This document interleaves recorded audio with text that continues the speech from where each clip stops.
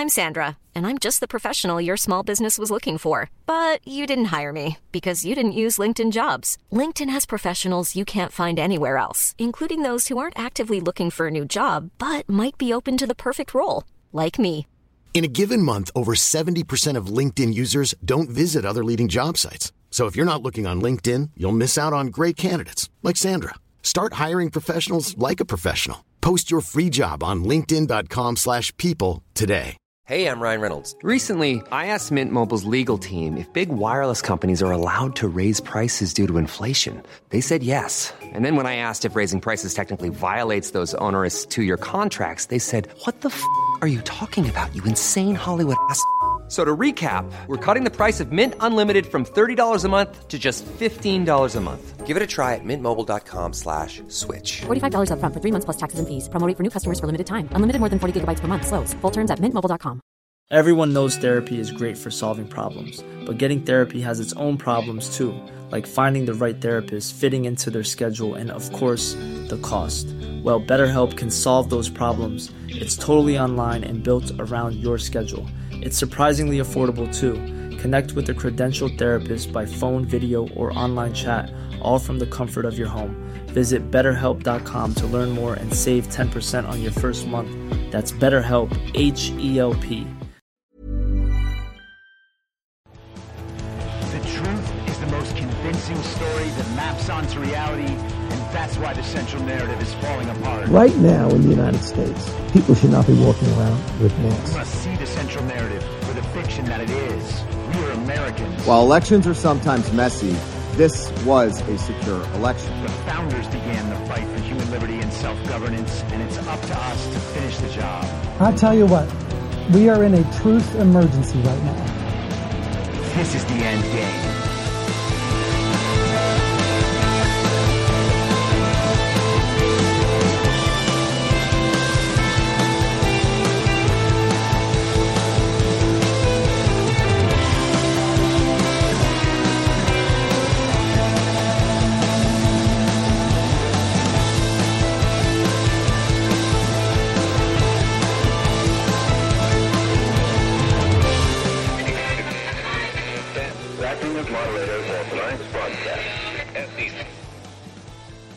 It's Friday, December 1st, 2023, the 1045th day of dystopia. I'm your moderator, Chris Paul. Let's be reasonable. A warm welcome and hello to all of you listening to the podcast on the day of its release. The only way to do that is by becoming a paid subscriber at imyourmoderator.substack.com. You can do so for as little as $50 a year or $5 a month, and in doing so, you will be supporting me, the work I do, and this show as it expands. And if you can't, or you simply don't want to, continue listening to the podcast for free a couple days later on a wide variety of podcast platforms and, of course, Rumble. All I ask is that you share it with your friends. You can find the links to the podcast, the writing, the social media, and the merch site by visiting linktree.com/I'mYourModerator. So I want to spend a little time on the Ron DeSantis, Gavin Newsom debate moderated by Sean Hannity last night and talk about that as an illustration of what is wrong with the political conversation in our country, because I think it was absolutely perfect for that. And before we get into that, I want to discuss something that I notice consistently as a form of argumentation online that I think will also apply to that discussion. And it's the near constant refrain from people accused of supporting communism that you need to define communism. Now, my response is always, define it however you like, communist, and I will prove that you are one. And that is quite effective. They will basically never define it. They will pretty much always just go crazy, and you have to wonder why they won't define it. I'm giving the opportunity to them for them to use whatever definition they want of this word that they say is in dispute. They're trying to point out that they and I probably have some sort of difference in how we define communism, but they want me to present my definition first. They don't think it's fair that they're being labeled a communist or that one of their ideas is being labeled communist. And so their defense, rather than arguing that the idea itself isn't communist or why I might say that the idea is communist, they will say, define communism. And when I return the opportunity to them and say, define it however you like, I'll prove you are one, they don't want to define it at that point. So why not? Well, they want me to set out my terms so that they can argue about my terms. That is already a diversion from the immediate issue. And what is that diversion intended to do? It's intended to give them an opportunity to say that you are wrong about some aspect of your definition, and so you don't know what you're talking about when it comes to communism, and therefore they are not communists. Now that is totally irrational, but it is a fairly effective move in an argument if the person's not prepared for it and they get put on the defensive after being asked to define a word.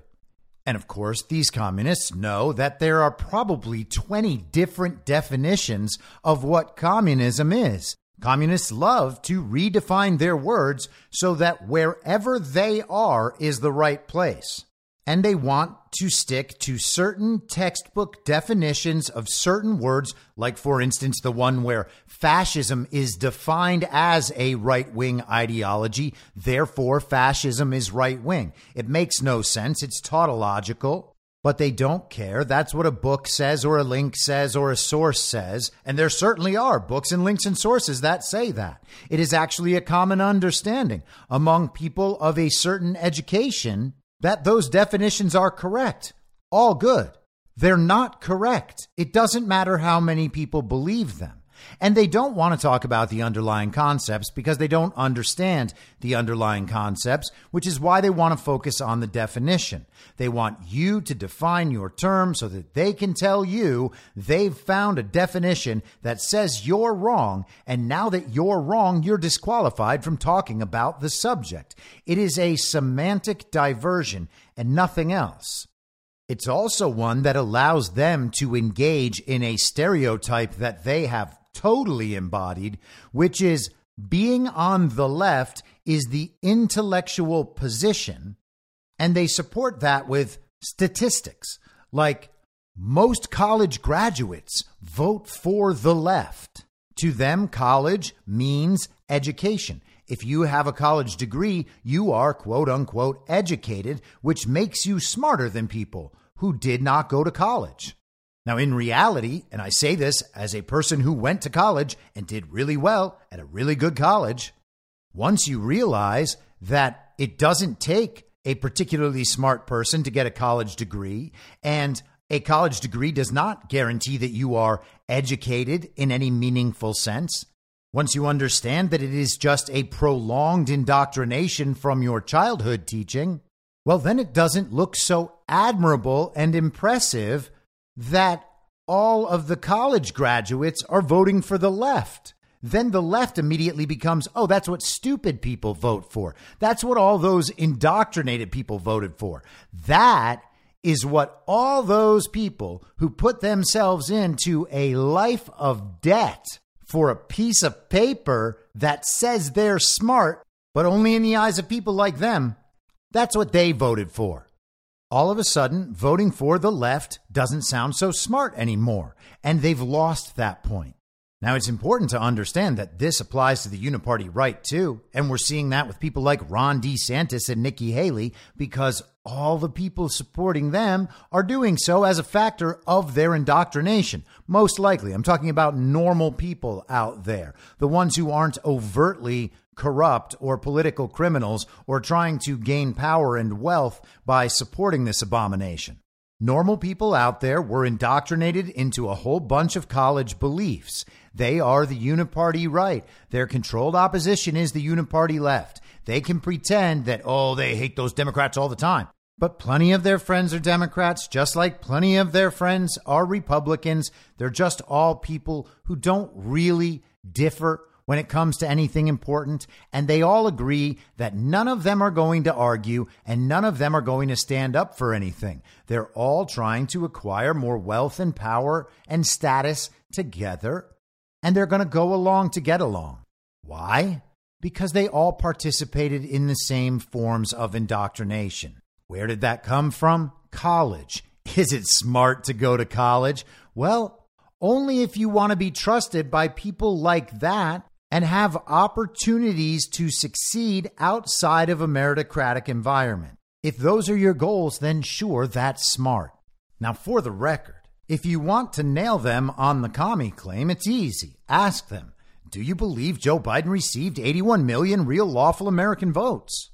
The truth is, most people watched our election be stolen right out in the open, in broad daylight, over the course of time. They had countless opportunities to seriously investigate the claims, understand what had happened, understand the stakes, and understand that they needed to speak up, and they didn't. An impossible result was reported in an environment of pure chaos. And when the state said, no, there's no way we would ever cheat in an election, that could never happen. Our election systems are perfect. After they had just accused the opponent of doing so a few years earlier, they believed the state. They took the state's side. They knew that over half the population of the country didn't believe what the state was saying and what everybody had watched right out in the open. And they took the state's side. And not only did they just accept the state's explanation, they actually went out and argued the state's case to their own friends and family and neighbors and coworkers. And not only did they do that, they argued that people who disagreed with them should be censored and imprisoned. And wait. I almost forgot about the best part. That regime who stole the election, that people are now denying stole the election, arguing for, on behalf of, no, the regime did not steal the election. And yes, the regime should imprison and censor my friends and family and neighbors to protect that election that they definitely didn't steal. That regime is pushing overtly communist policies. So call me a red baiter, but I think we've got a pretty good case there for communism. Now, let's get into the Ron of it all, because what we were unfortunate enough to bear witness to last night is what happens when two people like that are engaged in an argument. Now, I mentioned yesterday that Fox News had been running a countdown clock for the debate for a couple days. It was on the front page of their website. It was up there on the TV screen down in the Chiron, where they used to have the COVID death counter. That was the countdown to the much anticipated Ron Gavin debate that has been scheduled and planned and rumored about for months and months now. This was supposed to be a big centerpiece moment for the Ron movement, and it just turns out nobody wants Ron, so it's not a big moment. It is a ridiculous television spectacle that no one asked for and that no one needed. Did it live up to all the hype? No. And it was pretty clear it wouldn't even before the debate started. Ron DeSantis put up a video in the morning yesterday, a little preview of what he was going to talk about in the debate, and he hopes everybody tunes in. Here is just a second of that so that we can kind of set the mood for what will soon take place. But I do think it's where would the Democrats want to go after 2024? If it's Biden that does run and gets reelected, if it's a Harris, if it's a Newsom, that California model is really, I think, what would drive their party nationally. And that would have devastating effects on people in Iowa, as well as throughout the country, if we Californicated the entire United States of America. So it's going to be an important debate. Now, the DeSantis campaign has been using that phrasing for months now. Whichever Democrat wins, because, of course, the Democrat is going to beat Trump. I mean, our elections are rigged and all, and Ron doesn't want to help Trump fix that problem and doesn't want to support Trump since Trump is obviously the nominee. Ron needs to win a rigged election because then he will help to fix elections. So a Democrat will win, no matter which Democrat it is. Pretty much any Democrat can beat Trump in a rigged election. That person is going to Californicate the nation. Now, maybe Ron thinks this is clever and fun. Maybe one of his campaign people put this idea in his head. Maybe it was Christina Pushaw. Maybe it was his wife, Casey DeSantis. Or maybe Ron is just a huge Red Hot Chili Peppers fan. But that's not a good line. It is cringe-inducing and cringe-worthy. I also find it to be cringe-inducing and cringe-worthy when people call things cringe. But hey, that's just me. So things were not off to a good start. Ron made his case that California is terrible, Florida is great when you talk about all these different things, and he was going to hammer that home in the great red versus blue state debate. Now, also, before the debate started, Donald Trump's comms team released a statement. This was from Trump spokesperson Stephen Chung. The headline of the post is Kiss of Death, Ron DeSantis is thirsty AF, which essentially means thirsty as heck. You can fill in the rest. Thirsty means very desperate. Chung's statement reads as follows. Ron DeSanctimonious is acting more like a thirsty, third-rate, OnlyFans wannabe model than actual presidential candidate. Instead of actually campaigning and trying to turn around his dismal poll numbers, DeSantis is now so desperate for attention that he's debating a grade A loser like Gavin Newsom.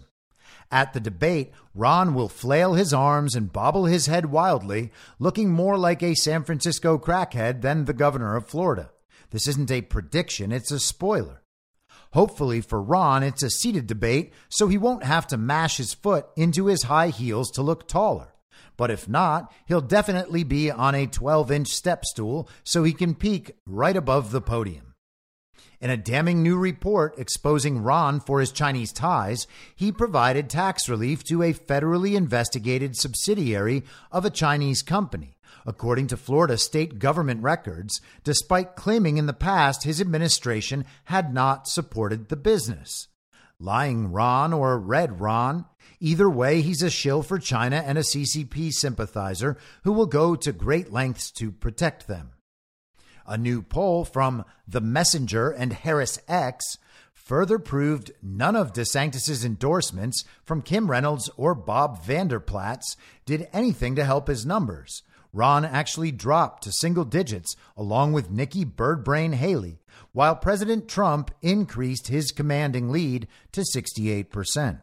Now that is quite a statement. That statement is hilarious, and it is very disrespectful. And of course, people who are still stuck in very old and pointless ways of thinking think that being respectful to corrupt and disloyal politicians is something good. That is a good quality. People should always be respectful to corrupt, disloyal politicians, especially those of the variety that would lie about stolen elections. Beyond all else, we have to be respectful to those people.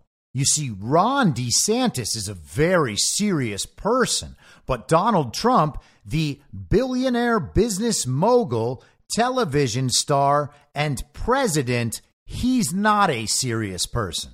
Now, I don't know if the debate last night was broadcast live and simply started at 9 p.m. Eastern, or if it was taped earlier in the day and simply broadcast as though it were live at 9 p.m. Eastern. There would be no way to tell.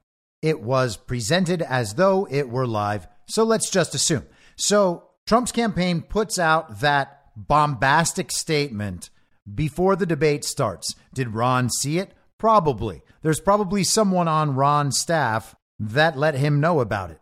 Or maybe they're sheltering Ron from that sort of taunting and manipulation. But regardless of whether or not Ron saw it, the public saw it, and everyone saw it because it was so over the top, People were sending it around like, is this real? Could they have actually said this? And it's one of those posts where if you're not a Trump supporter, you're like, this is why Trump can never be president. And if you actually think about what Trump's doing and why, you'll quickly realize, well, this is how you can get everyone to see something. This evades the media. It evades the censorship. Everyone's going to see it because it's hilarious and they want to share it with other people. If you have more delicate sensibilities, this doesn't work for you. And I know that there are a great many respectable, smart, faithful, patriotic people in our movement who think this is beneath Donald Trump or beneath the office of the president, and you are welcome to think that if you want. But this is an information war, and we really don't have time for concerns like that. I do not understand people who are in the mindset where they believe it's disqualifying to send mean tweets and say mean things in press releases, but it's not disqualifying to lie about our rigged and stolen elections. It indicates a degree of detachment from reality and a lack of understanding about the seriousness of this situation on a broader scale. And consider what we're being presented with.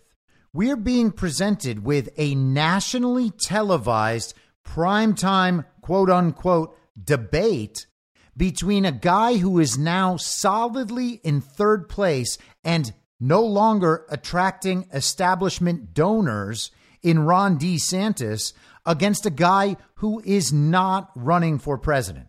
Now, Gavin Newsom might be running a shadow campaign, as Ron accused him of last night. And next year at the Democratic National Convention, the delegates might decide to go a different direction than Joe Biden. Is Joe Biden still alive at that point? He has plenty of age-related medical problems. He's clearly demented. He's clearly frail. Even if you want to say that's only true in a narrative sense, that's the only sense in which it needs to be true to be used for that purpose in the narrative. So he could be taken out that way. He could be taken out with 25th Amendment claims. The delegates could decide to go a different way, even though Joe Biden will almost definitely not be impeached and not be convicted. So if there's some slight chance that Gavin Newsom might end up being the candidate, okay. But right now, he's not the candidate. This entire debate is a contrivance from the bottom up. It is a television spectacle meant to enhance the image and profile of both of these men. The television show exists to make these two people look like the new coronated leaders of the uniparty right and the uniparty left. It'll be Ron's Republican Party and Gavin's Democrat Party. And they will do this for the next 20 or 30 years. Patel Patriot and I covered this on Badlands last night, and I said that it seems like they're setting up the new Magic Johnson versus Larry Bird. They're going to have a career as adversaries. Sometimes one will win. Sometimes the other one will win. But they're going to be the philosophical leaders behind their new emergent parties. And oh, just think about all the stories that the mainstream press will write. Is it the era of Ron and the era of Gavin? They're trying to cement a brand new controlled opposition dynamic up for the American public. And that is how the debate played out, as controlled opposition. They were restricted in their subjects and the subject matter, and they would fight about the details of complete and total fictions. Most of the debate was them yelling at one another over statistics that cannot be substantiated. And to be as fair as I can to Gavin Newsom, who I absolutely loathe, Ron had a home game. Sean Hannity was helping him. The statistics were set up for Ron DeSantis. They used COVID deaths adjusted for age, basically making the claim that, oh, hey, Florida statistics actually aren't as bad as you're making them seem, because the truth is that Florida has a lot of old people, and we all know that old people were the ones who were killed by the nursing homes and the ones who died in the nursing homes and medical facilities. Now, I lived in California through COVID, through all of 2020. I know what it was like there. I know how that state was run. I know that California is run like a communist technocratic dystopia. I'm not denying that. I cannot stand Gavin Newsom. He lies about absolutely everything and is in total an absolute fraud. But the fact remains that age-adjusted death rate is not a standard for anything unless you're trying to cover up certain facts about the number of deaths. Because the number of deaths that are recorded in a state actually matters when you understand that the tests don't work, the numbers are fudged, and that the state and the medical facilities in the state all get paid to record COVID cases and COVID deaths. Everyone wants to take Ron off the hook for COVID as if he did the greatest job ever. That's just not true. It's just not true. And unlike Donald Trump, who was not dictating policy, Ron was directly responsible for elements of the COVID policy in his state. And no, the claim that it was Trump's CDC does not get any serious person anywhere. So what we saw last night were both halves of a controlled opposition dynamic.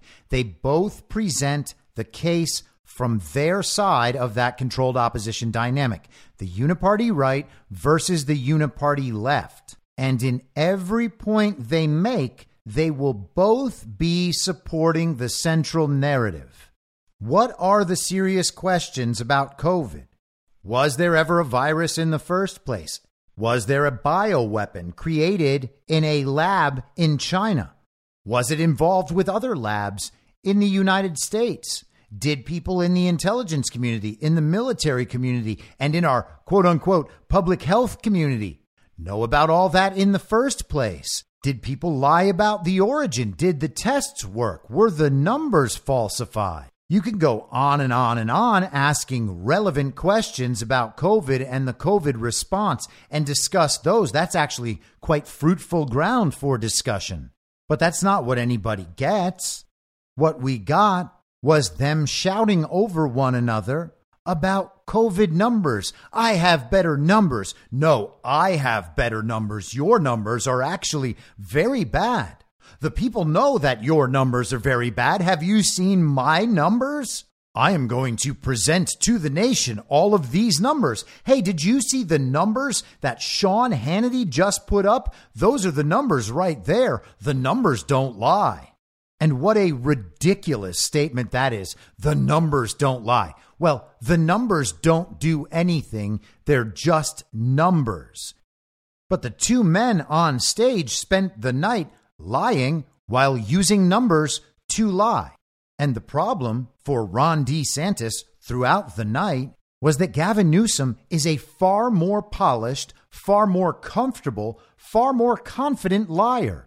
And because of that fact, and because of how physically uncomfortable and nervous and anxious and desperate and overwhelmed Ron DeSantis clearly is whenever he is in public at this point, Gavin Newsom dealt with him pretty easily. From an optical standpoint, the debate was not close. Gavin Newsom dominated Ron DeSantis when it comes to optics. It is a televised debate. Optics are supremely important, and Ron DeSantis, who has already gotten a crystal clear 0 on optics for well over the last year, got another 0 on optics last night. Now, Ron DeSantis does have the facts on his side.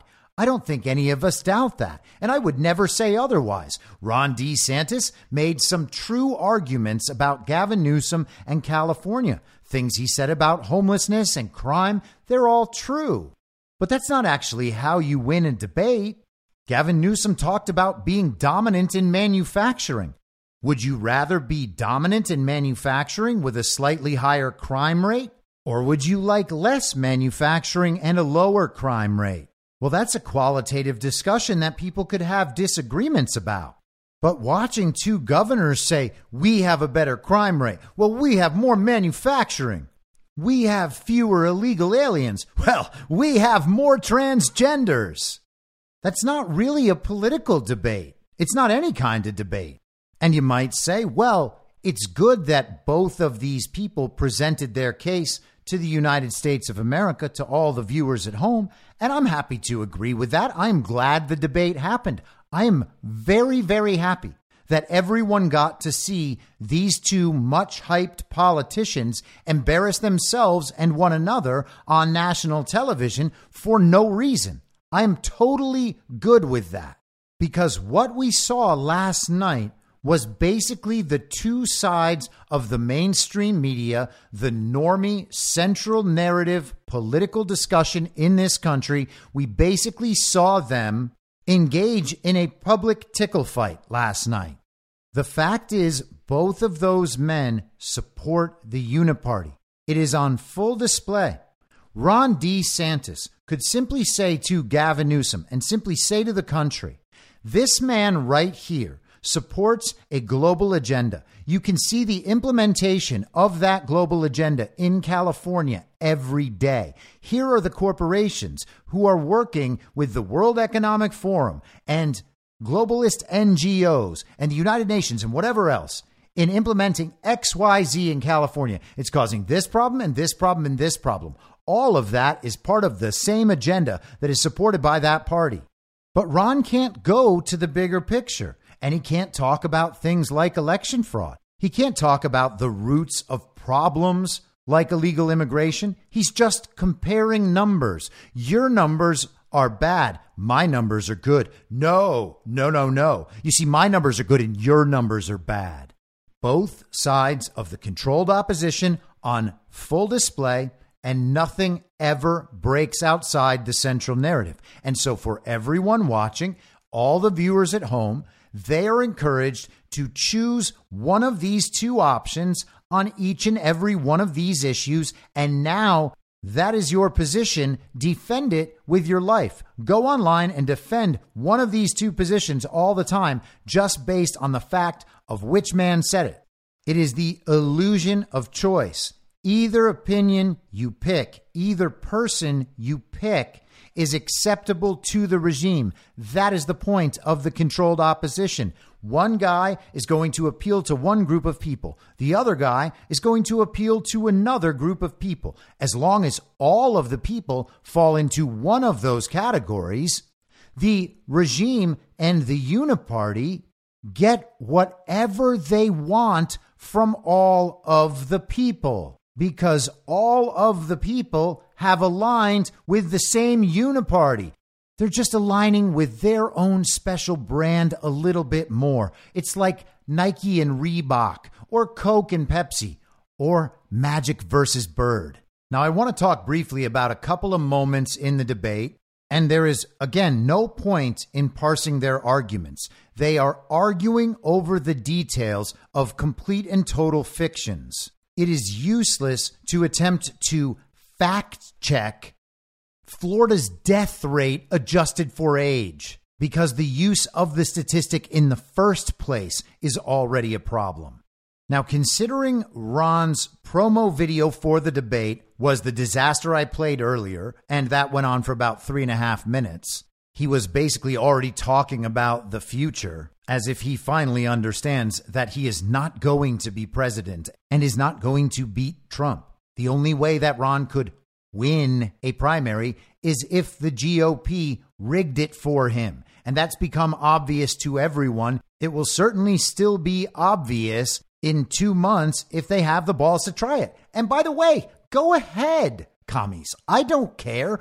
Go ahead and try to rig the primary for Ron DeSantis. Nothing's going to change for us.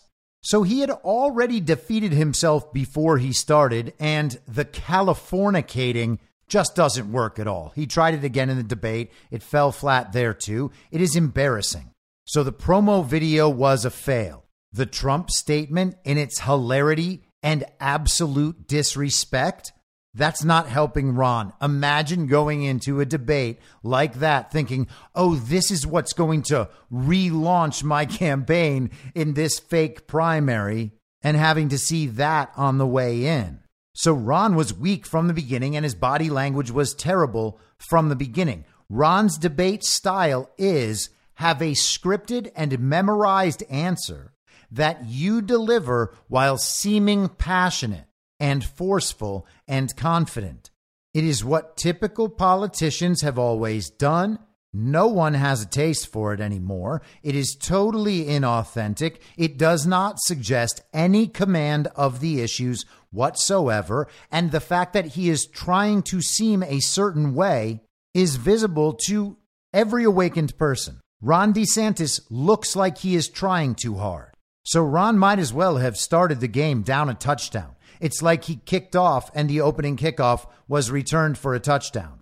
And you find yourself 10 seconds into the game and already substantially behind. But then, pretty quickly, Newsom just came out with this.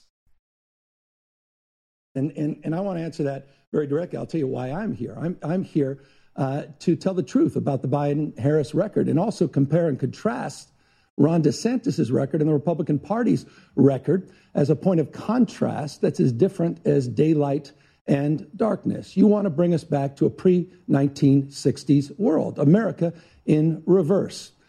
You want to roll back hard-earned national rights on voting rights, on civil rights, on LGBTQ rights, on women's rights, not just access to abortion, but also access to contraception. You want to weaponize grievance. You are focusing on false separateness. You in particular, Ron, are on a banning binge, a cultural purge, intimidating and humiliating people you disagree with. You and President Trump are really trying to light democracy on fire. So, Sean, there are profound differences tonight, and I look forward to engaging. But there's one thing in closing that we have in common is neither of us will be the nominee for our party in 2024. Now, Ron DeSantis went after Gavin Newsom quite a few times. He said that he was slick and slippery a bunch of times. And fine, Gavin Newsom is those things. That is not going to impress anyone watching the debate. It's not brave to say it. It's not controversial. It's not slamming Gavin Newsom. It's just what people say about Gavin who don't like Gavin. And I'm one of those people. I don't like Gavin. Gavin is slick. Gavin is slippery. Gavin is a liar. He is everything hateable about that kind of person. We get it. It just doesn't win debates.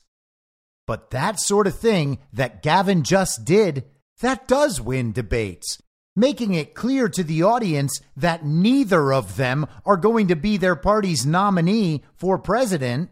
That's the sort of thing that sticks in people's minds, and it reminds them of the stakes in this debate. This is a spectacle.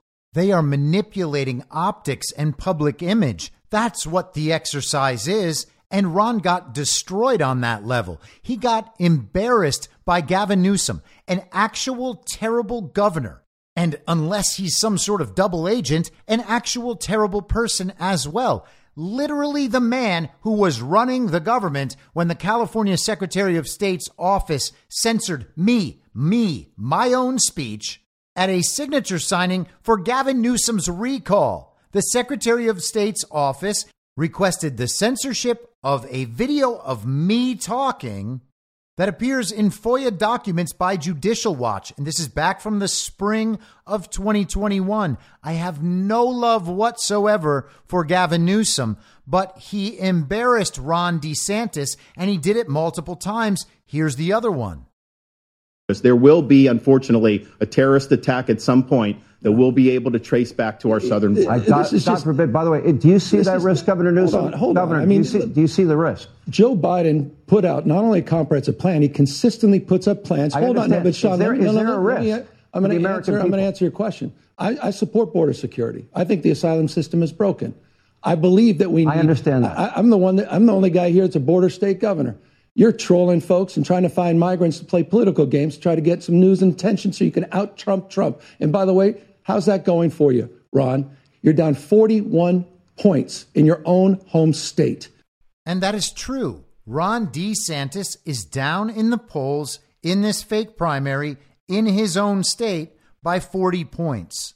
They try to call this guy America's governor. His own state doesn't even like him anymore because he opposes Trump in this cycle. And because his campaign is so bad and all of his comms people are so bad. And the orchestrated, coordinated, paid info op that is being run on social media in support of Ron is so bad.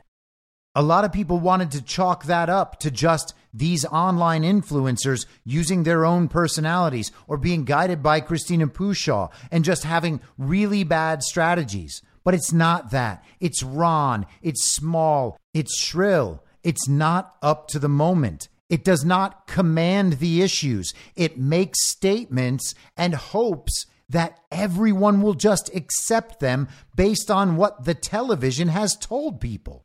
They literally depend on people being ignorant enough to only know what's on Fox News. And they are hoping that that mainstream audience in the middle, however many people in the middle they can pull to one side or the other. We're talking about standard issue uniparty villagers.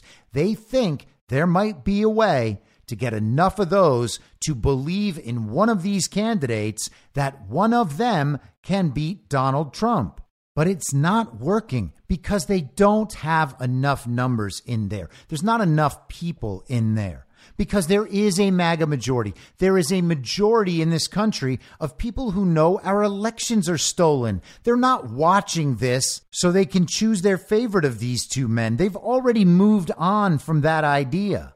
Trump haters will oppose Trump for as long as they hold on to their Trump hate and their MAGA hate.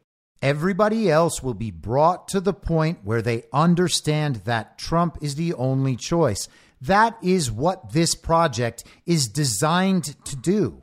And ultimately, that is our purpose, because awakened people understand that choosing the best man for president, the man who they've already seen do the job, is more important than how they look to strangers on the internet while peacocking their political positions. That was the exact realization that many of us had between the years of 2015 or 2016 and 2020. And millions and millions and millions more people have had very similar realizations over the last 3 years throughout this process. But let's step back one level from the political discussion.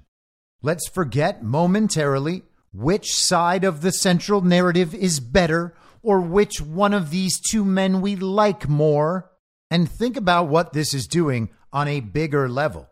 If you are a standard issue uniparty left villager, you hear Gavin Newsom making some points for your side that you now know to be wrong. And you also see him dodging questions about late-term abortion, making it clear to you that, yes, the Democrat Party actually does support a platform that allows for late-term abortions. They can call the practice extremely rare. They can pretend that all they're doing is defending a woman's right to choose with her doctor because they should be the only ones making that decision. But what he's doing is defending a position that allows for late-term abortions. And many of them are going to be put off by that because now they are going to be put in a position where they have to defend that same position. And they have to say, well, yeah, I mean, it's so extremely rare. I understand this because I used to be one of those people that was continually being put into a position where I had to defend things I didn't want to defend in order to also defend the team I identified with and the positions I identified with as a member of that team. People on that team don't want all those ideas put out to a national audience because they don't want to defend them all. They just know that the Democrats are the good people and they're happy to continue supporting them as long as they can go back to their lives once they're done. They don't want to hear Gavin Newsom defend how kids around the country can be flown into California for their gender adjustment surgery. They don't want to be associated with that stuff. They don't want to be associated with the extreme parts of the Democrat agenda, which Gavin Newsom is forced to defend in that position because Ron is pointing out that those positions are extreme.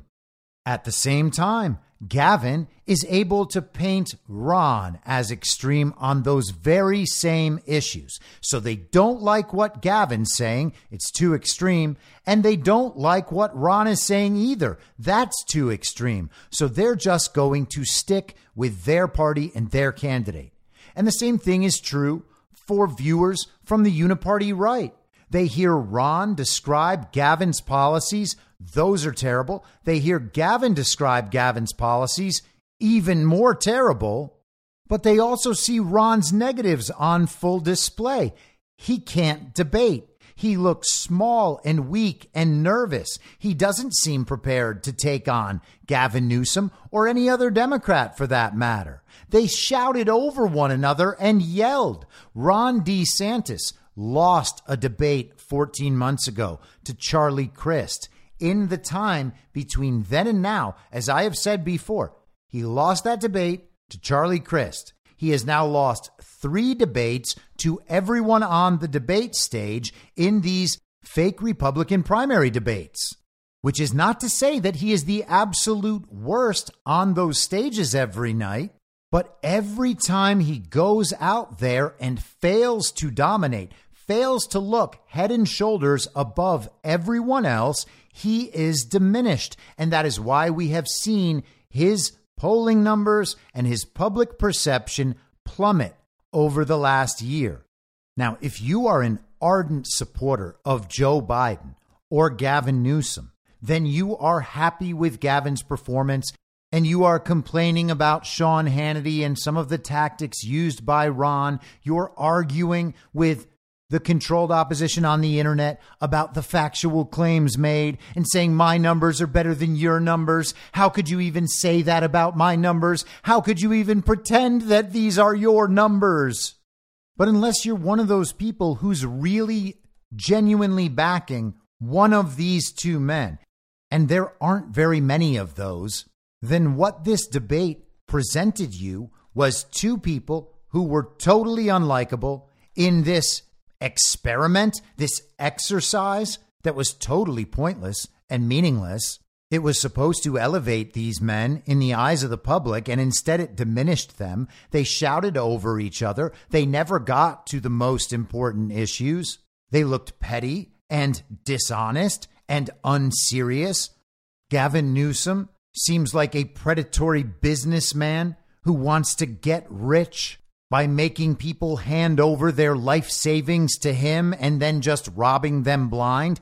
And Ron is Meatball Ron. His facial expressions last night are ridiculous. Most people saw two things they don't like. They saw too much of one thing and too much of the other thing. And then you've got Donald Trump as Goldilocks. Oh, you don't like what that candidate is doing? Well, I don't do that stuff. You don't like what that candidate is doing? Well, I don't do that stuff either. You want that guy to do more of those things? Well, I do those things. Now, whether this is all an info op and a setup, and this whole thing is one giant pro-Trump red team operation, as we've talked about for well over a year with Ron DeSantis, maybe Gavin Newsom's in on it. Maybe Sean Hannity is in on it. Maybe the whole thing was a display. But whether it's natural or whether it's all contrived, it serves the same purpose either way.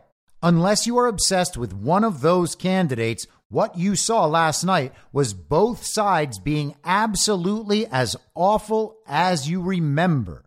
And the takeaway is, wow, maybe Donald Trump is not the problem in our American political culture. Maybe the problem in our American political culture is on display on this stage. We have the uniparty right, we have the uniparty left, we have the mainstream media, and absolutely all of them are awful. Ron DeSantis is trying to get back in second place in a fake primary, and he didn't even finish second place in that debate last night. He was beaten by Gavin Newsom, and of course, he was beaten by Donald Trump, who was not there. They were both beaten by Donald Trump, who was not there, because Trump is the one who comes out looking good after those two stood in there and embarrassed themselves and one another. They embarrassed their entire parties. What was discussed and debated on that debate stage last night, that was not the stuff that Americans are primarily focused on at this point. Especially not if you're an American who understands that our elections are stolen and there is no justification whatsoever for trusting the outcomes of our elections as reported. If you are one of the people who understands that, that debate last night may as well have been for presidential runner-up of an entirely different planet. You heard in one of those clips, and Gavin mentioned throughout the debate a couple of times, he talked about Ron DeSantis banning books in Florida. Did Ron DeSantis ban books in Florida the way the Nazis banned books? No, he didn't. They're removing sexually explicit material from school libraries, and Gavin Newsom was forced to actually defend that. Did Ron win that point in the debate? Sure, unless you're someone on the uniparty left who likes that stuff. Ron can't sell his points. All he can do is state them. That is why he loses debates. There's nothing convincing about him. His attempts at looking serious and looking confident and looking in control are so blatantly false and inauthentic that it makes his job even harder. And it would be great if someone actually told him that in his campaign. But they don't tell him things like that. Instead, they create special gimmicks for Ron, like having Ron say Californicate or doing what he did last night. In one of the discussions about these children's books, Ron DeSantis reaches into his jacket pocket and pulls out a piece of paper and unfolds it and holds it up. And it is one of those pages, those cartoon illustrations from one of those disgusting, sexually explicit books that they're trying to use to sexualize kids and introduce them to LGBTQ ideas and the trans agenda and the rest of it. The books are disgusting. And they are graphic. And that's what was on Ron's paper. He had a piece of redacted gay cartoon porn. Now, I'm not suggesting that Ron DeSantis is gay or is into gay porn. That's not the point. The point is that on a very basic level, what he did was reach into his pocket and pull out a piece of paper covered in gay porn. It doesn't matter that there's more to it than that. We're talking about optics here. Ron DeSantis reached into his suit pocket and pulled out gay porn. That means he came to the debate prepared with gay porn in his pocket. It's just weird. It's just weird. And to make matters worse, Gavin Newsom called it out as a gimmick that Ron routinely uses.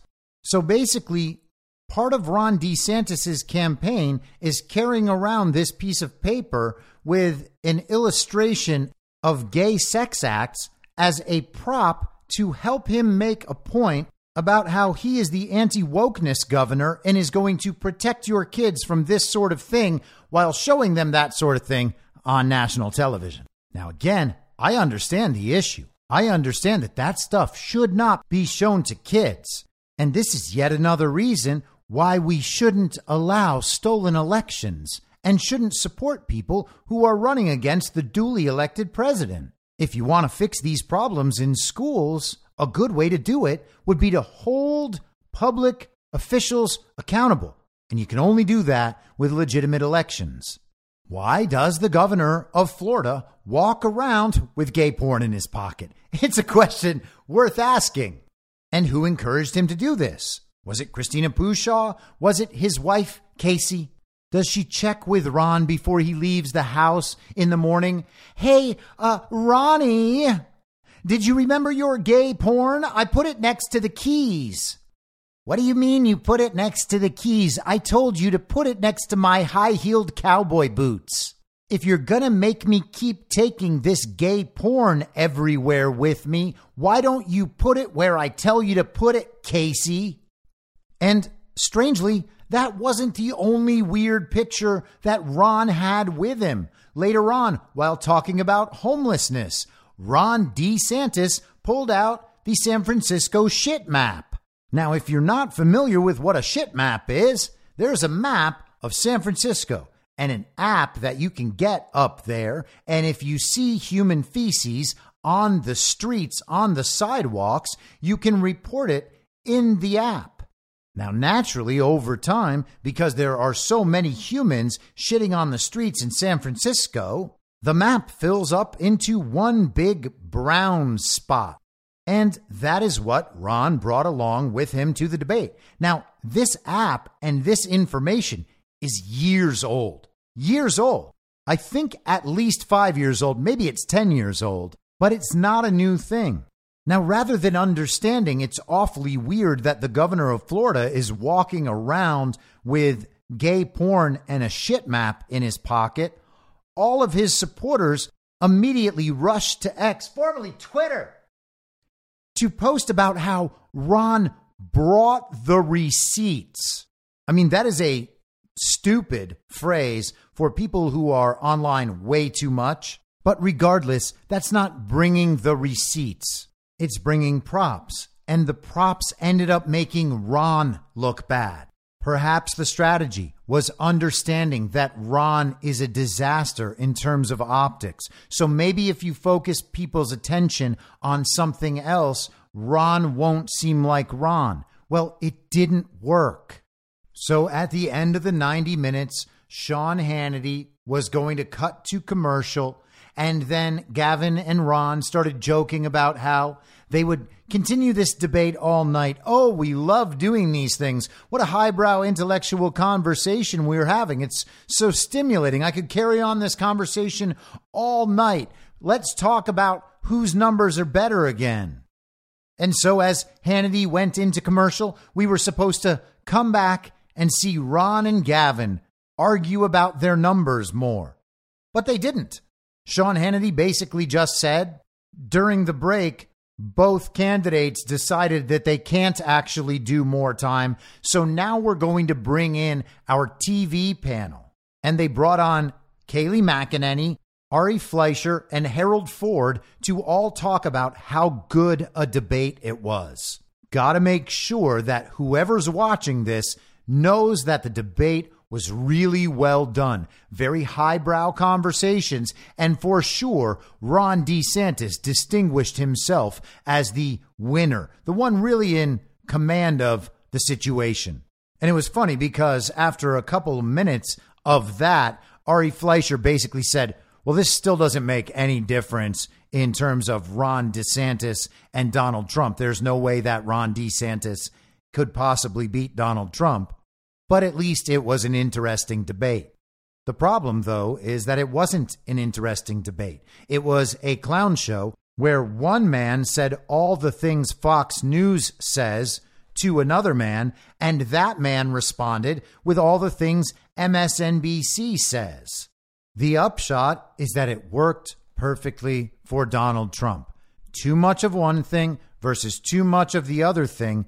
Donald Trump is now becoming, in the eyes of the general public, that middle, moderate, agreeable candidate. They don't want either one of these other sides. They have done that before. Everyone has played establishment Democrat versus establishment Republican for their entire lives. And supporters of both parties have made it known to their parties that they are unsatisfied with that. Not on a small scale, on a massive scale. In 2016, they did it with Bernie Sanders. And before that, they kind of did it with Barack Obama. Obviously, Barack Obama is as establishment and deep state as they come. But in 2008, he was hope and change. He was the alternative from the stodgy, boring, corrupt, already tried Hillary Clinton. And in 2016, it was that same phenomenon, but much harder. And they were actually gearing more toward populism. Now, obviously, they were fooled about what political philosophy actually provides for people if those people want to be independent and free.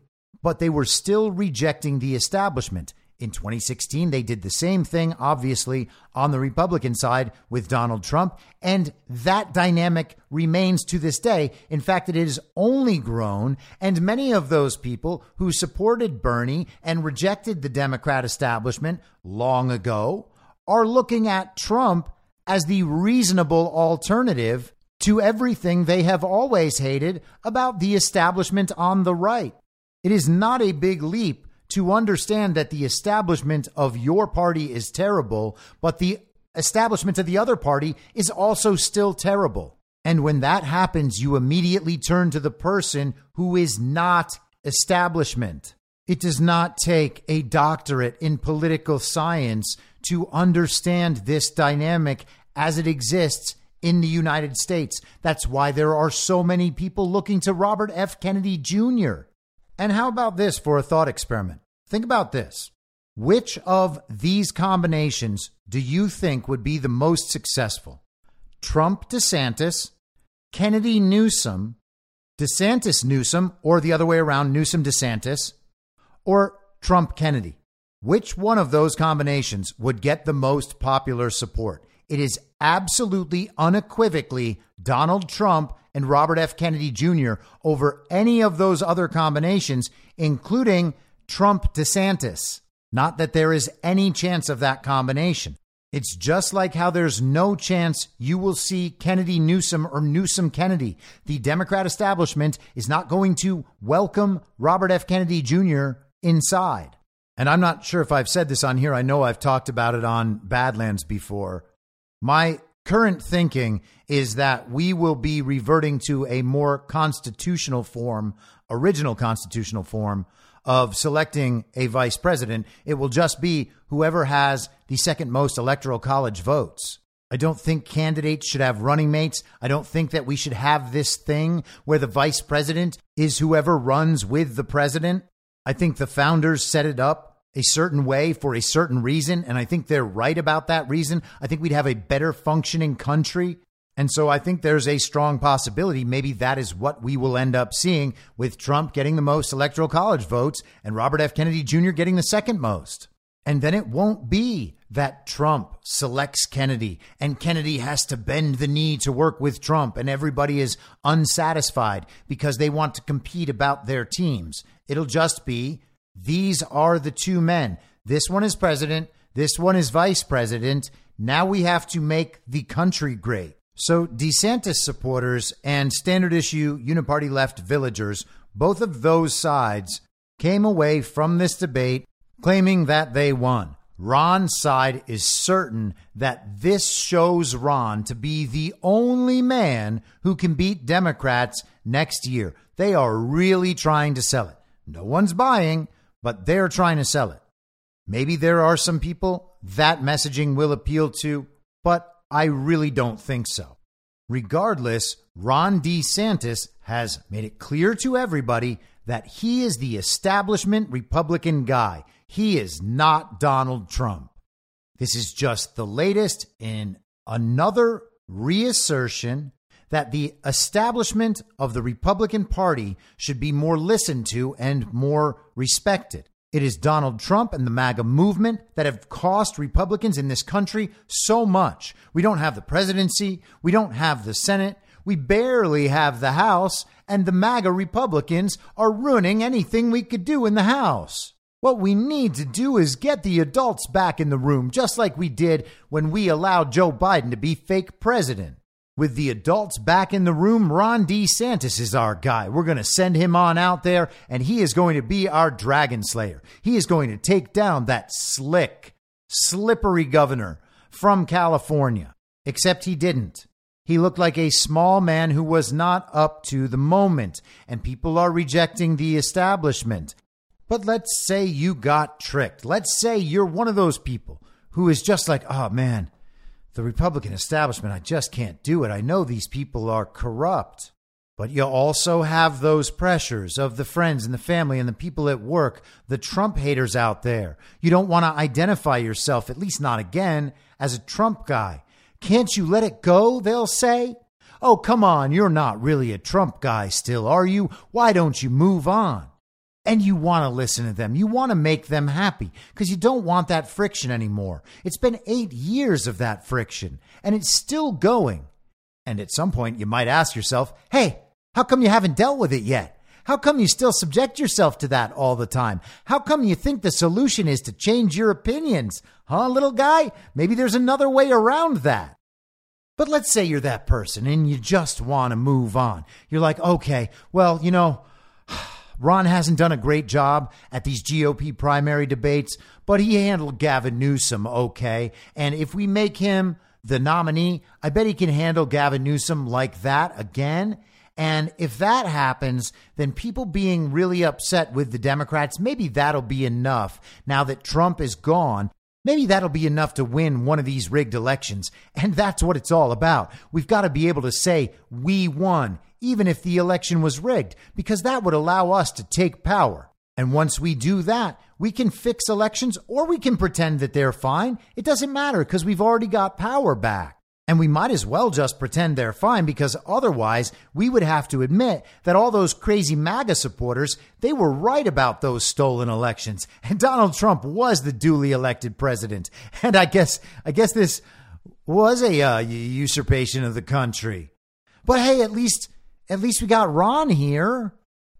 There are people like that. They just want to move on. They want to get rid of that friction in their lives. They're okay. They're like, okay, maybe the GOP establishment has finally turned things around. Maybe we're on the right page. Maybe this will work. Ron's going to gain some ground on this for sure. He just really took it to Gavin Newsom.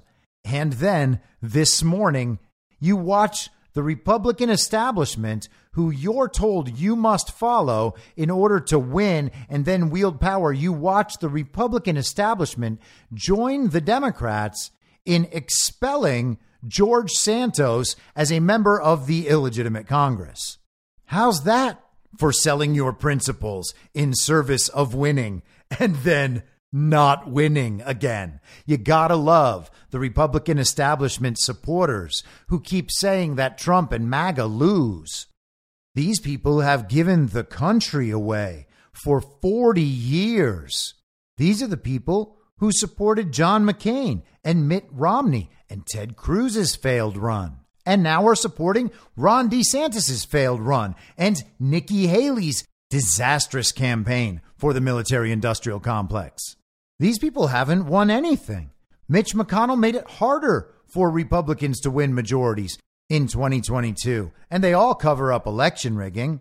These people are not winners. They've not won anything. They've given the country away for 4 straight decades. And now their campaign strategy is to just adopt Trump's policies while being so much more mature and serious than Donald Trump. But if they're more mature and more serious and smarter and more competent and more honest and more trustworthy and have better ideas, why are they so thoroughly unable to convince anyone that's true? Well, it's because at the very bottom of all of that, they can't tell the truth. They are trapped inside that central narrative bubble, and they are not allowed to use the stuff from outside. They're not allowed to say actually true things that are inconvenient to the regime. They have to stick within the bounds of the uniparty's controlled opposition paradigm.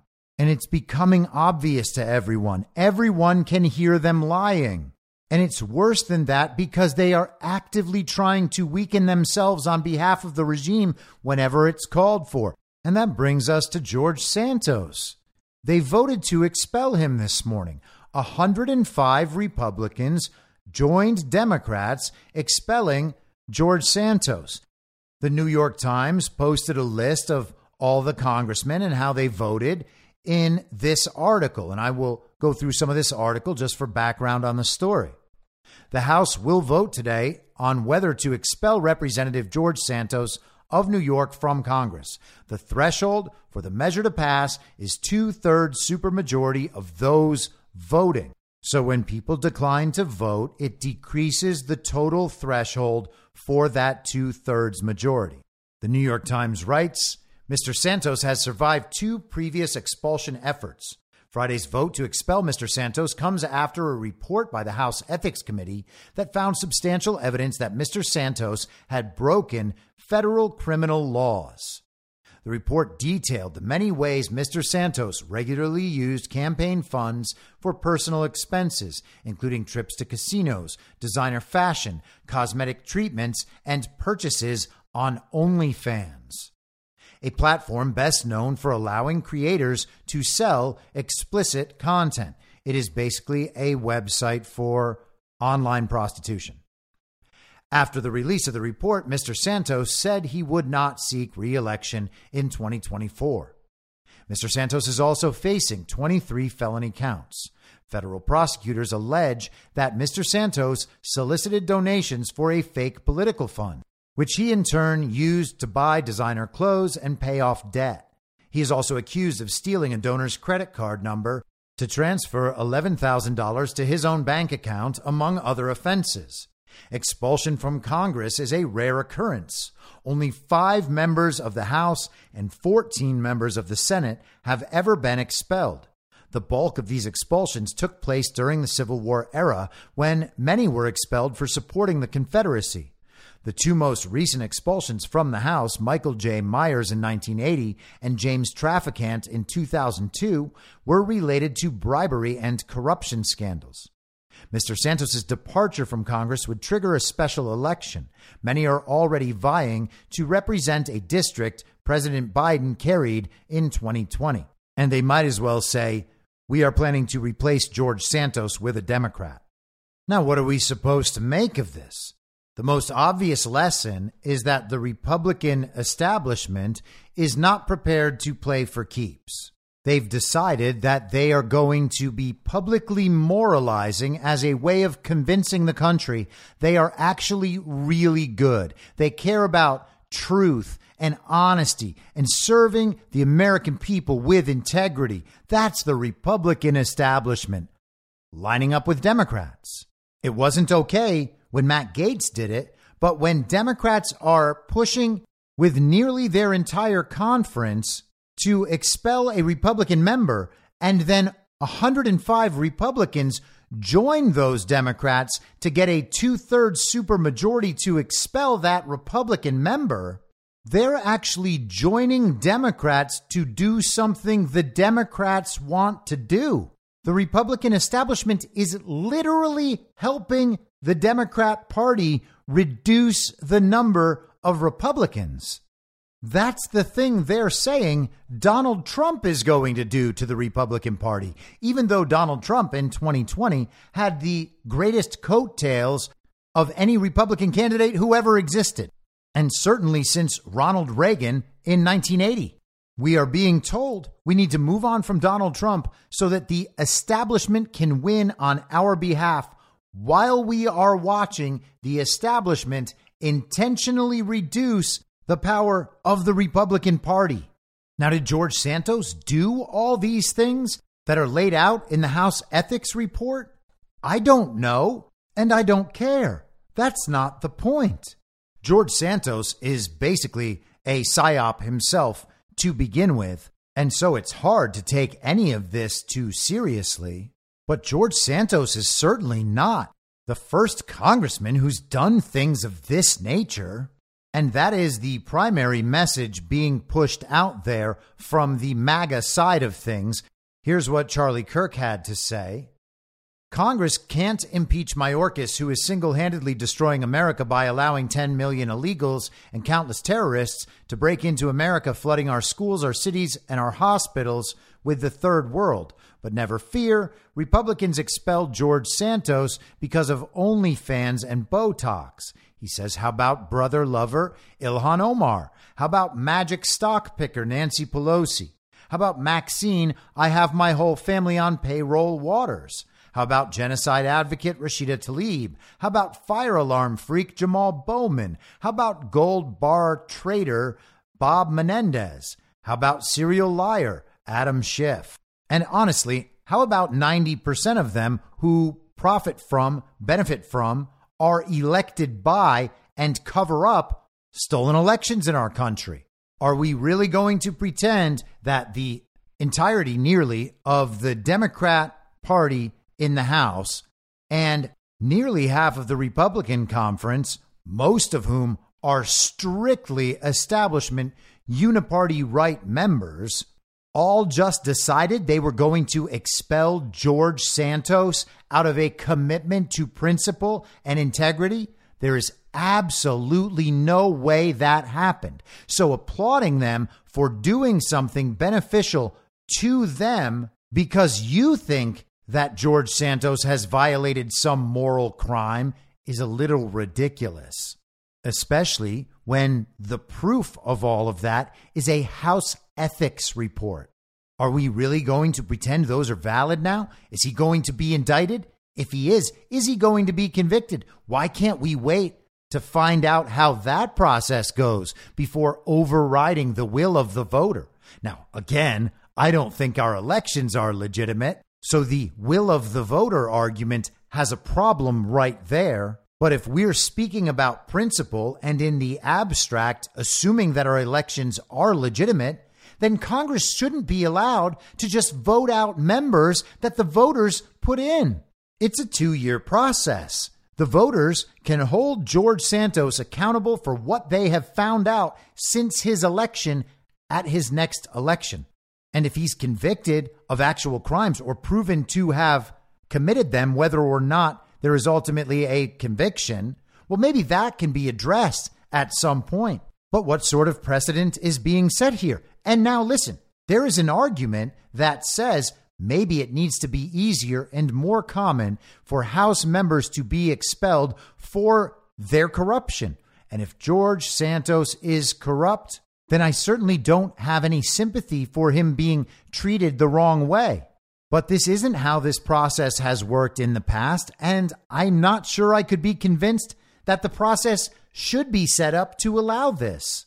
How would people think of this if this had been, I don't know, what was it, a year and a half ago, when all of those accusations were being lodged against Matt Gaetz, and it turned out, of course, that it was all a setup?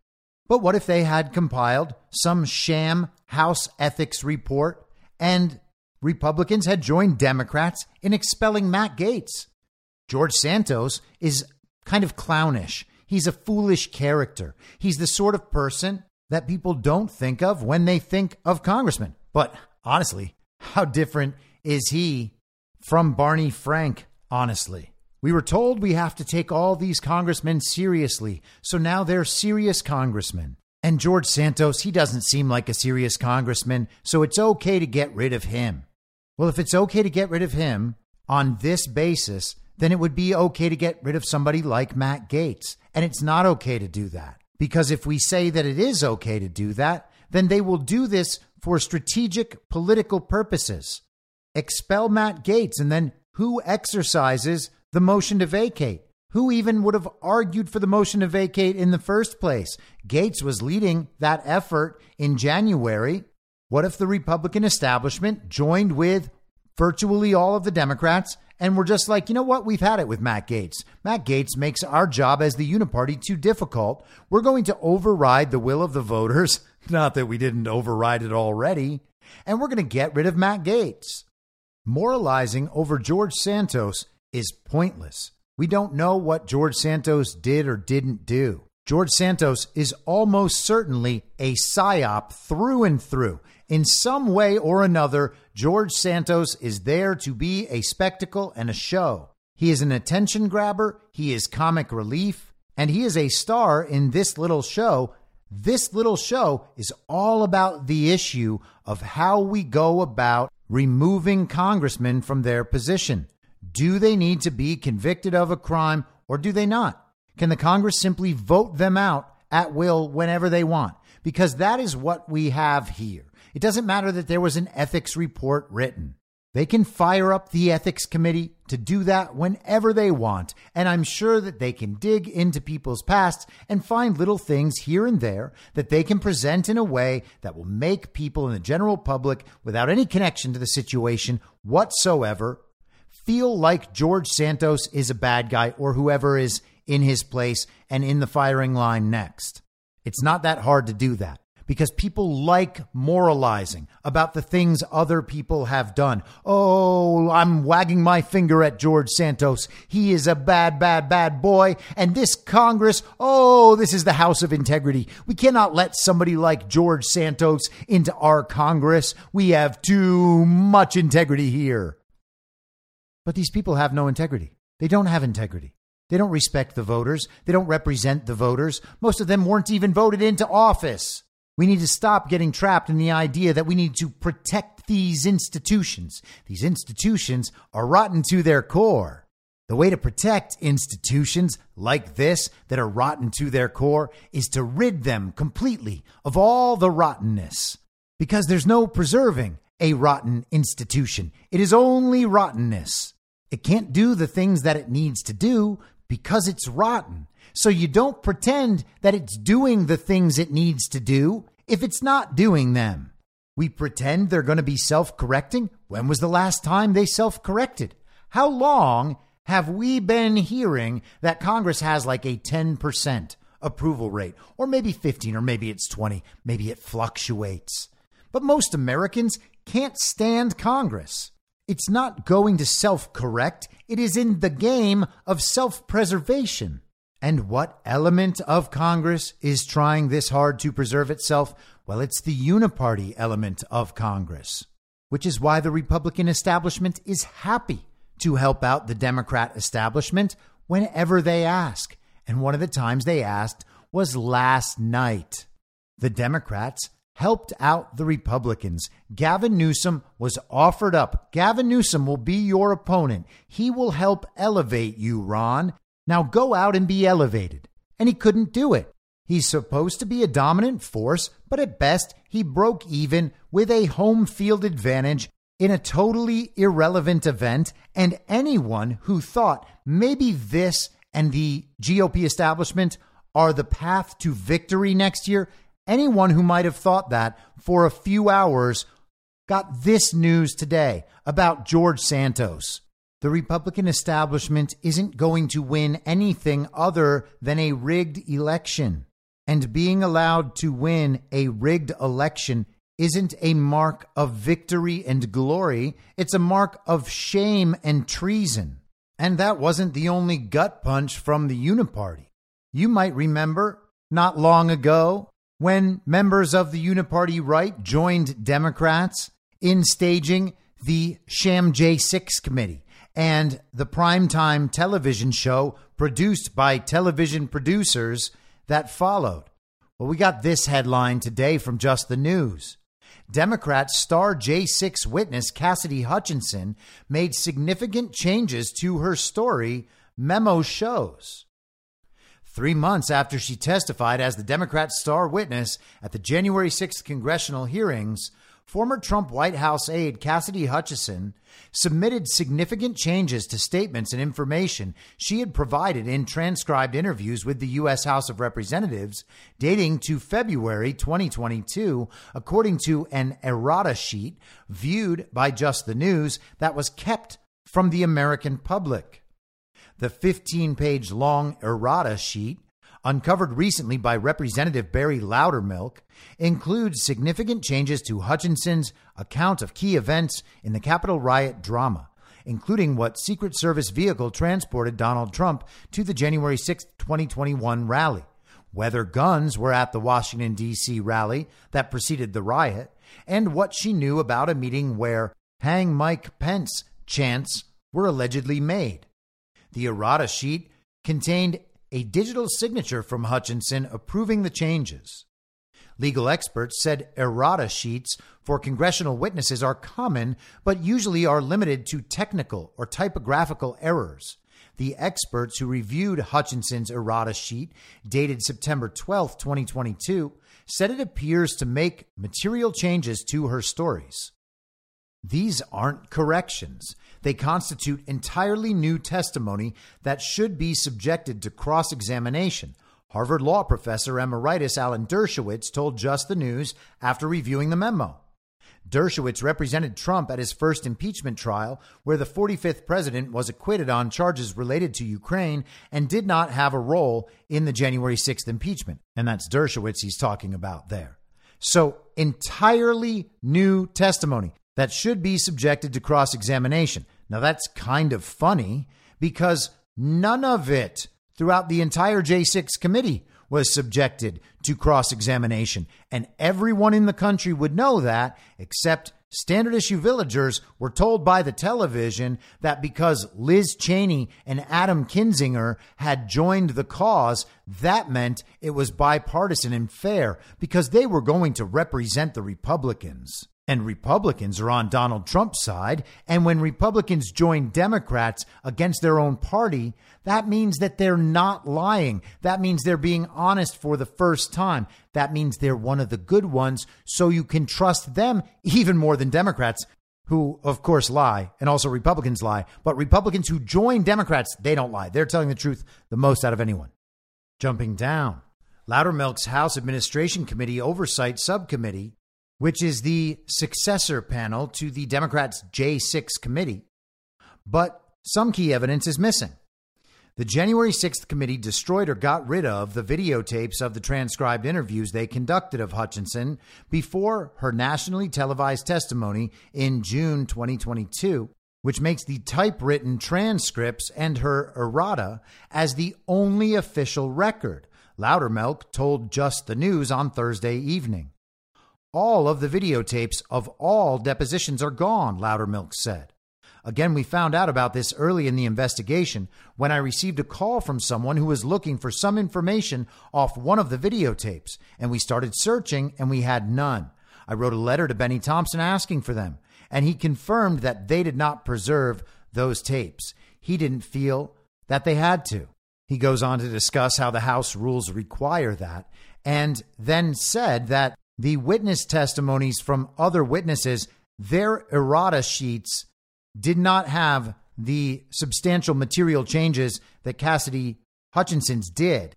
Loudermilk says she had done several interviews up until that point in the summer of last year that it became public. The purpose of the errata sheet was to go back and change her testimony. In my opinion, it is very suspicious that the errata sheet was changing her public testimony or changing her transcribed interviews to match her public testimony that she gave later. Now, much like George Santos, it seems like Cassidy Hutchinson has been an op from the beginning. Her claims about Trump trying to choke out the Secret Service and grab the steering wheel of the beast so that he could go down and meet all the rioters down at the insurrection and join them in an insurrection. That stuff was ridiculous. But this woman was still their star witness, so her changing her testimony later on, that's fairly remarkable. And also like George Santos, because she has drawn so much attention, when something happens with Cassidy Hutchinson, people are going to find out about it. And so right now, what people are finding out about is that these people who testify in public in a congressional setting can then go amend their testimony. They can correct it to something else. So the television display of all this to us allows them to say false things on the record in front of the public as long as they go change it later in private. And we're probably never going to find out about it. That is quite a revelation. Is it possible we are going to see this take effect in future situations? I would suspect that we will. This is laying down a template for our understanding. This is the sort of thing you should keep your eyes open and ears open for in the future. Do we hear another story in the future about someone changing their testimony in an errata statement after a congressional hearing? And similarly with Santos, will we see future House members taken out without being convicted of crimes? Does that set a new standard? It actually is on us to think about these things, because otherwise the uniparty just gets to do whatever it wants. And if we are only interpreting these situations based on team identity, then we are missing the big picture. You don't have to support Ron DeSantis just because he's up against Gavin Newsom. He might be right about his answers from your perspective, but he's playing for the exact same team as Gavin Newsom. The choice is just to not support either. We need to break fully out of these paradigms. We need to understand the manipulation that is being attempted against us and where it leads. We cannot get lost in the details of these various fictions or be sent off to decide which liar we prefer in an argument. And we sure as hell don't need to get bogged down in defining communism. I will be back on Monday at the same reasonable time on the same reasonable podcast network. I don't have a network. Masks and lockdowns don't work. They lied to you about a pandemic, and Joe Biden will never be president. In my mind, that's the end game. If you're listening to this episode for free, you can support me and support the show and the work I do by signing up for a paid subscription at imyourmoderator.substack.com. You can do so for as low as $50 a year or $5 a month. Comes out to under a quarter per episode, and you'll blast right through the paywall for all of the writing. The merch store is www.cancelcouture.com, and you can find everything else by heading to Linktree. Linktree.com/I'mYourModerator. And I'll see you soon out on the range.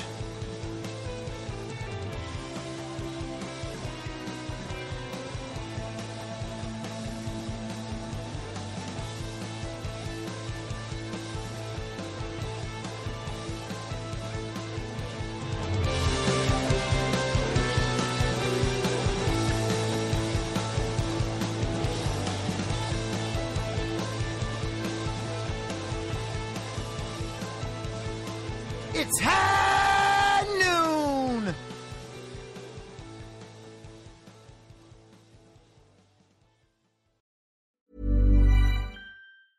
Hey, it's Paige DeSorbo from Giggly Squad. High quality fashion without the price tag. Say hello to Quince.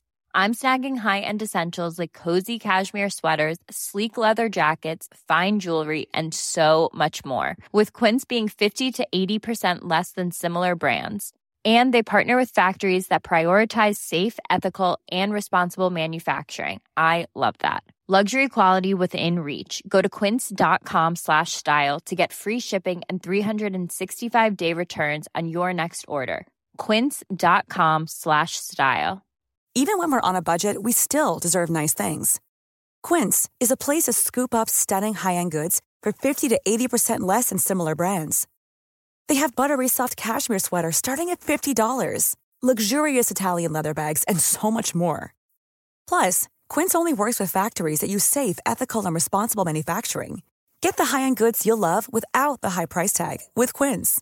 Go to quince.com/style for free shipping and 365-day returns. Mom deserves the best, and there's no better place to shop for Mother's Day than Whole Foods Market. They're your destination for unbeatable savings, from premium gifts to show-stopping flowers and irresistible desserts. Start by saving 33% with Prime on all body care and candles. Then get a 15-stem bunch of tulips for just $9.99 each with Prime. Round out Mom's menu with festive rosé, irresistible berry chantilly cake, and more special treats. Come celebrate Mother's Day at Whole Foods Market. In my mind, that's the end game. Thanks for listening. If you'd like to follow what I'm reading and thinking throughout the day, you can do that by downloading the Telegram Messenger app and going to t.me/I'mYourModerator. On social media, you can follow me on Truth Social, Getter, and Gab at I'm Your Moderator. I also have channels on Rumble and BitChute. If you'd like to follow the writing, you can find me at imyourmoderator.substack.com. The merch site is cancelcouture.com, or go direct shop.spreadshirt.com/cancel-couture. If you'd like to support the podcast financially, the best place to do that is Ko-Fi. Go to ko-fi.com/I'mYourModerator. And all of these details will appear in the show notes with each episode. I'll see you soon down on the range.